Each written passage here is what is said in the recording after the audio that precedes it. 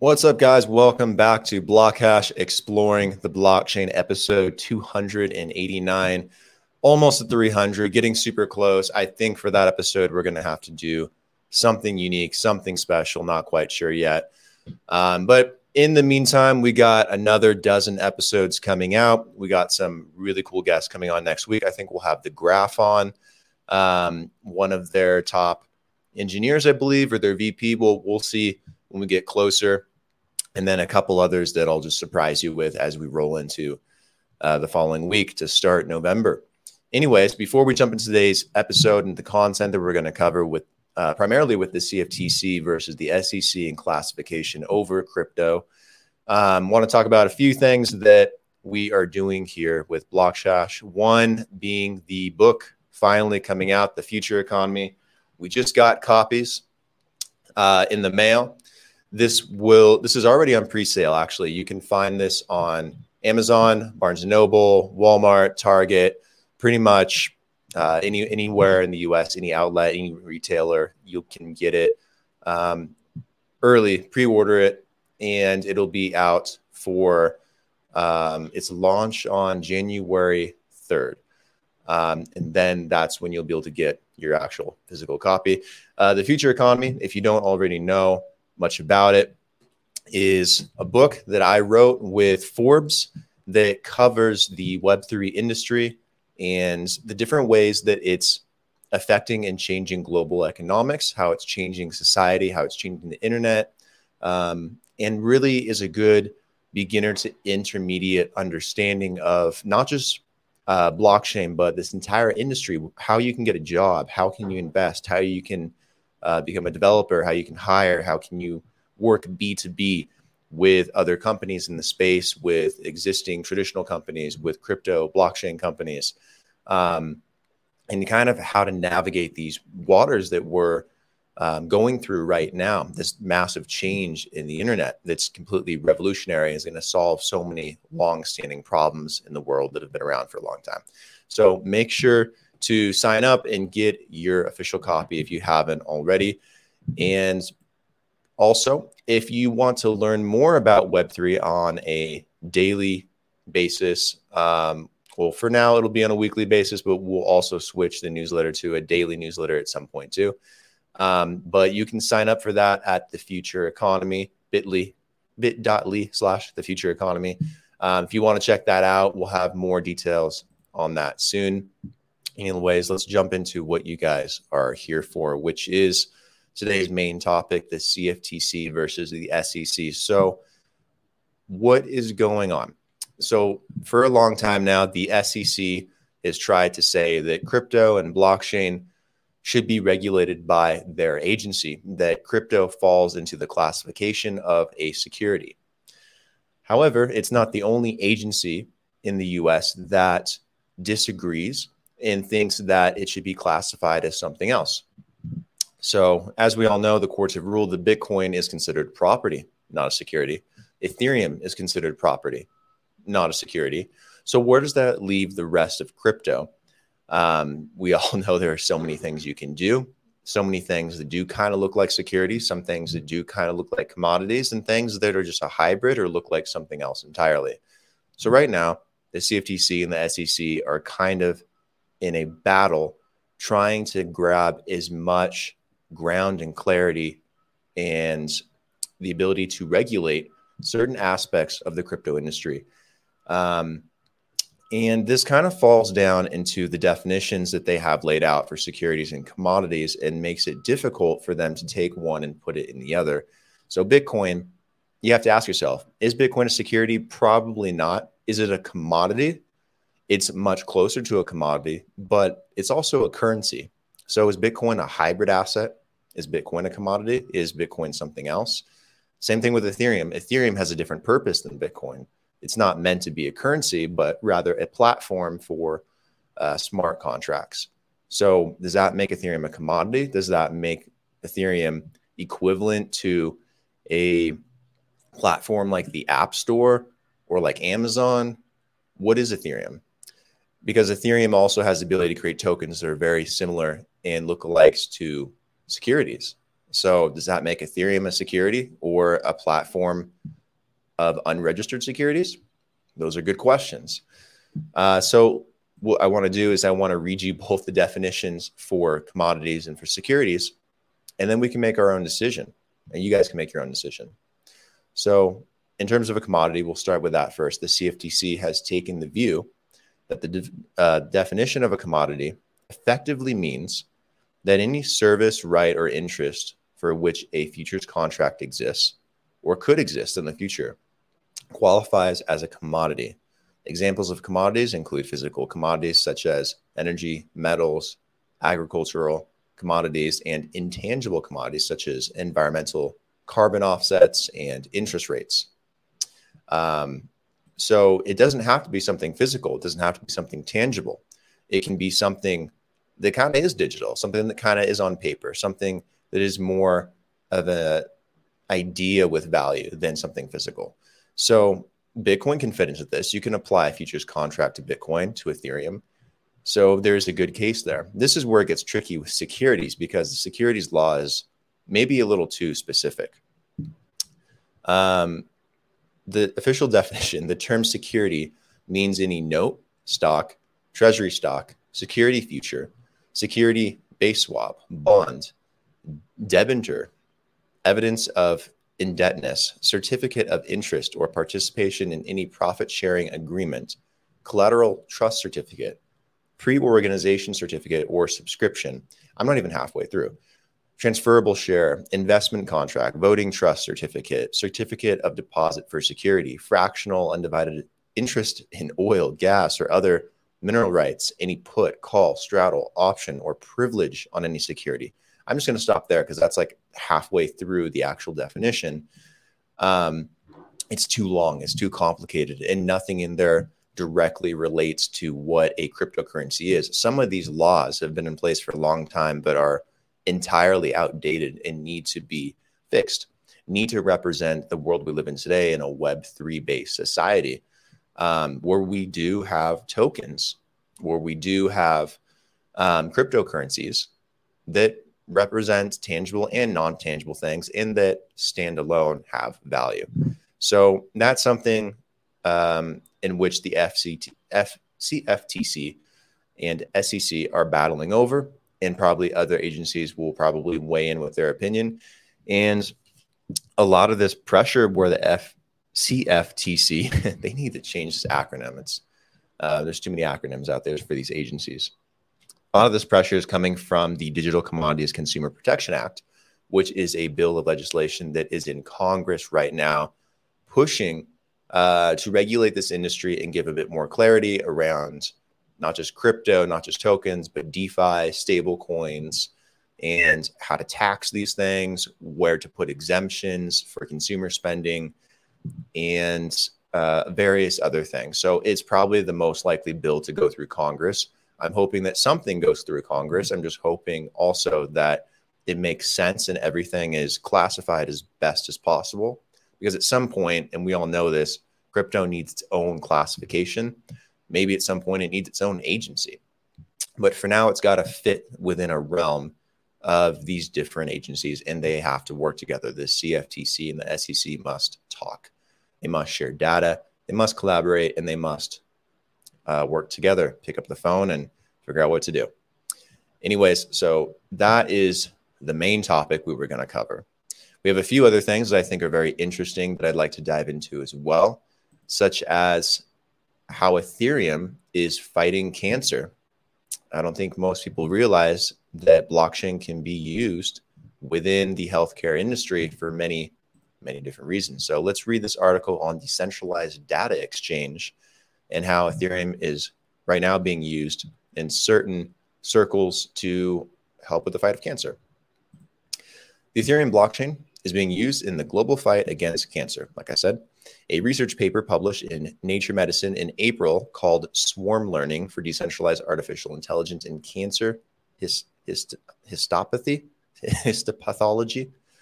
Someone can correct me on that later. And penned by 27 different contributors, indicates in one of its footnotes the team began using the Ethereum network for its experiments with cancer. According to the paper, artificial intelligence can help predict the emergence of cancerous cells in patients by extracting information about the shape and size of cells that isn't visible to the human eye. The large data sets necessary to run such AI systems, however, face practical, ethical, and legal obstacles from a data collection point of view, especially if the data is being shared across countries. We all know this is a major problem. Thanks to Ethereum being on blockchain and having a decentralized system and network, this does make it much more possible to share data with confidence. One of the ways to address this issue is by using federated learning, FL, which does not require researchers to share their data, only their locally trained AI model weights. The problem is that such systems rely on a centralized coordinator who essentially combines all the model weights together and who then has complete control over the research project and its commercial exploitation. That is the problem, so this is how it's fixed. Instead, the team pointed to the rising use of swarm learning, a system which leverages blockchain technology in order to avoid handing over power to a centralized entity. In other words, SL enables teams to share their AI model weights while keeping all contributors on the same level, which makes collaboration between a greater number of parties easier, and which in turn feeds AI models with more data, making them stronger. So the takeaway from this, the main benefit is there are a lot of people, a lot of countries, a lot of organizations, a lot of universities, a lot of companies that for others are not as trustworthy, that they don't trust their data with, that they don't want to share it with, that they don't want to split credit with, but everyone wants to fight for humanity and do things like find cures for cancer or find better treatments or better prevention methods. Blockchain allows that kind of collaboration. You being able to work with someone you don't inherently trust, but being able to trust the blockchain instead to be the intermediary in that instance. So this is another fantastic way that blockchain is helping in the healthcare industry, and more specifically within research, that I think is going to become more and more prominent, and one of those massive use cases at some point in the near future that we're all going to see. It's going to be very important in medicine. Another thing I want to touch on is whether or not this bear market is over. So obviously things have bottomed out. We're going to switch to economics and trading for a minute. So we've been in this bear market all year since last year. I think around this time last year, Bitcoin was at an all-time high. So it wasn't that long ago. This hasn't been like detrimental, but the market is like 95% down in a lot of areas. And people are probably wondering, when is it going to move? We've been in some periods of low volatility. Well, a very popular trader has come out and said that he believes that the price of Bitcoin has bottomed out and that a new bull run is set to start in the near future. Also noting that long consolidation periods are normal. And I do agree with that. They happen. And that occurs when people start pulling their money from exchanges, when they start selling crypto or they sell out of crypto completely, and volatility from volume is very, very low. According to the synonymous crypto trader Kelio, Bitcoin staying under the 20,000 mark was a gift that lasting for over 3 months was more than enough. In another tweet to the analyst's 500,000 followers, Kelio noted he believes the bottom is in and that an uptrend is imminent. I do believe that this is true, given the fact that we've stayed in a relatively tight range. And if you look at the overall charts for Bitcoin and how it has performed over the years, we're still on track. We're right within that trend and getting closer to the Bitcoin halving in the next year and a half or so. And usually as we get there, we start a new bull market and things rally up and the market recovers. So I do think we're getting much, much closer to where we need to be with that. And I think it's a good time for people to start dollar cost averaging in if, they are looking to invest in the space. Again, this is not investment advice. I'm not telling you what you should or should not invest in, and you should do your own due diligence and decide for yourself. But if it was me, this is a good time to consider it. There are a lot of things that are underpriced severely, that are on sale, that are good buying opportunities. So definitely dig into what the options are. Bitcoin might be one of them. Another might be Cardano. So this is kind of interesting. Cardano, one of the largest blockchains in the world by market cap, led by Charles Hoskinson, has one of the highest wallet counts in the world, has some of the highest activity and user bases in the world, is not listed on FTX yet for some reason, which is kind of funny, yet kind of odd. Yet Sam Bankman-Fried, the CEO of FTX, tries to explain why. I think this is worth noting since it's one of the few in the top 25 that isn't on FTX, and Cardano is a very legitimate blockchain with very legitimate development and dApps being built and use cases. And they're a very good project. So let's read this. FTX CEO Sam Bankman-Fried tweeted, adding a spot Cardano ADA pair is already on the exchange's roadmap. Sam Bankman-Fried has noted that the popular trading platform currently offers perpetual futures tied to the popular cryptocurrency for its international users. FTX also lets its users trade 3x long Cardano ADA bull, whose returns composed of 3 times the daily return of the cryptocurrency. Guys, don't do leverage. It's very, very risky unless you know exactly what you're doing. Please don't do it. I know so many people that have gotten burned taking out leverage on crypto. Be very smart. So for now, ADA remains the only top 25 cryptocurrency on the FTX exchange without a spot listing, which is kind of crazy to me. I don't understand why FTX hasn't listed Cardano at this point. They'd make so much money off trading, so much. This prompted some vociferous members, vociferous, vocal members of the Cardano community to come up with a ludicrous conspiracy theory about why one of the largest crypto exchanges is yet to embrace the ADA token. I'd like to know what that is. Does it say? Of course, FTX is not ignoring the token intentionally. As explained by Sam Bankman-Fried, it is easier to add support for those tokens whose blockchains the exchange already supports. I don't know if I buy that. I think there might be some beef behind the scenes. This is very common in the space. I haven't kept up much with, if there's anything going on with Sam Bankman-Fried and Charles Hoskinson or at large with FTX and Cardano, but still, I mean, it's no exception. One of the biggest blockchains in the world, top 25, top 10, should be on FTX. So I hope that changes soon. This isn't old news, but Gavin Wood did step down. Let's see if I can find it here. It is this one. Gavin Wood, now former CEO at Parity Technologies, which runs Polkadot, the key backer supporting the Polkadot ecosystem, decided to step down. Gavin Wood, a longtime crypto developer who co-founded Polkadot after exiting the Ethereum Foundation in 2015, will remain a majority shareholder in Parity.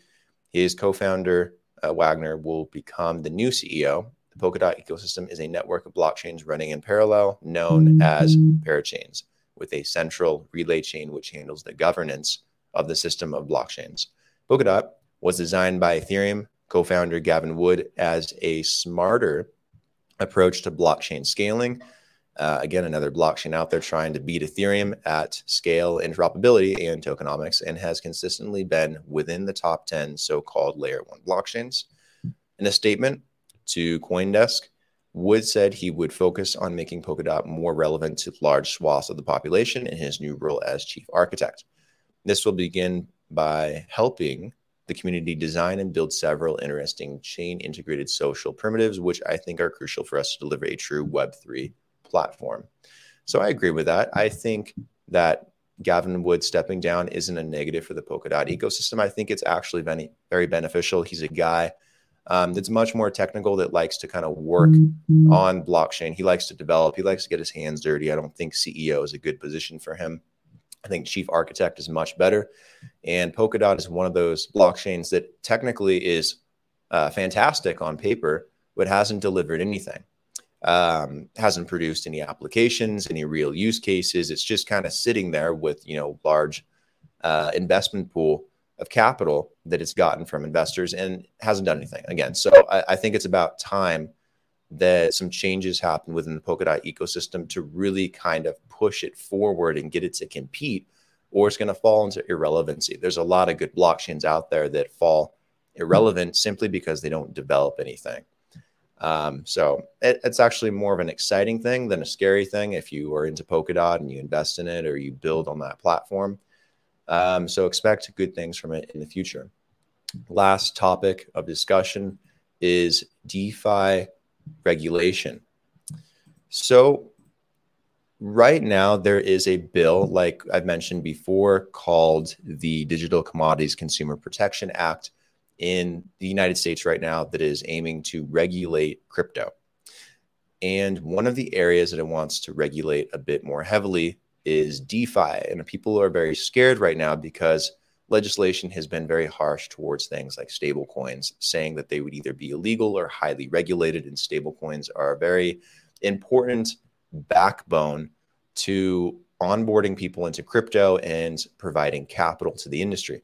So DeFi, which stands for decentralized finance, is responsible for exchanges, for platforms, for currency swaps, anything within finance or financially related that is decentralized and not controlled by an entity, not controlled by the government, not controlled by any kind of regulator. So in the eyes of the law and the government, this is a big no-no. So drafts of this act, this legislation in Congress, has leaked out, and it has left a lot of people concerned about how it could potentially impact DeFi, decentralized finance, and it's left a lot of mixed opinion. In a recent article kind of covering that leak, it says that the latest draft appears to cushion language perceived to be detrimental to DeFi, a category of blockchain-based solutions that aim to improve finance by replacing central intermediaries with software code. It lays out what constitutes digital commodities, brokers, custodians, dealers, platforms. Also included in the document are rules and the core principles that apply to players in the digital commodities sphere. The bipartisan bill was introduced bipartisan between a Democrat and a Republican in August. The legislation clarifies that Bitcoin and Ether are to be classified as commodities, as opposed to securities that come under the ambit of the SEC, implying that the CFTC would have exclusive jurisdiction over them. There's a lot of things left to be defined, as we talked at the beginning of this episode. Also, there's some drama with Sam Bankman-Fried in this bill as well, saying that he might have had some input with some of it, but he's also come out and said that the bill is not going to hurt DeFi or kill DeFi.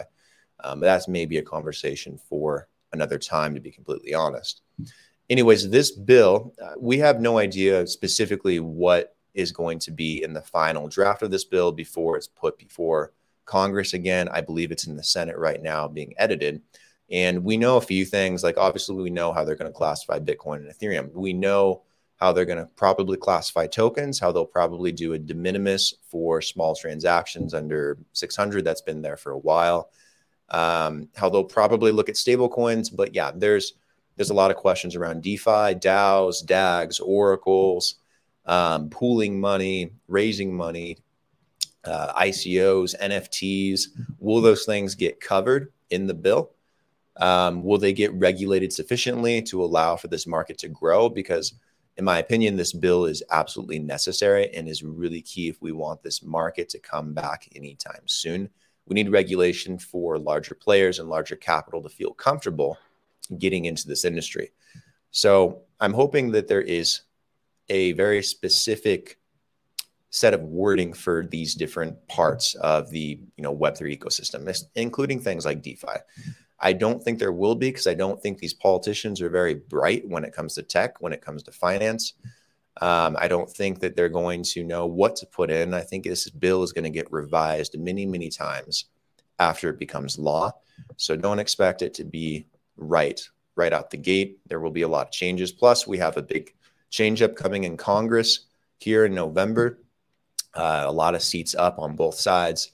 And then 2 years later, we will have another presidential election. And these things all affect bills. They all affect legislation. So we don't really know what's going to happen. But keep your eye on it. It is definitely important. Anyways, guys, that is it for the episode today. Tomorrow, we will be covering the FBI bribery scandal with the Chinese, which is very sad to hear about. It did affect a number of things. We're going to talk about what it affected and how that might relate to crypto and blockchain and Web3 as well. Anyways, stay tuned for that. I'll see you guys tomorrow. Peace out, guys. Ciao. Have a good day. Have a good weekend.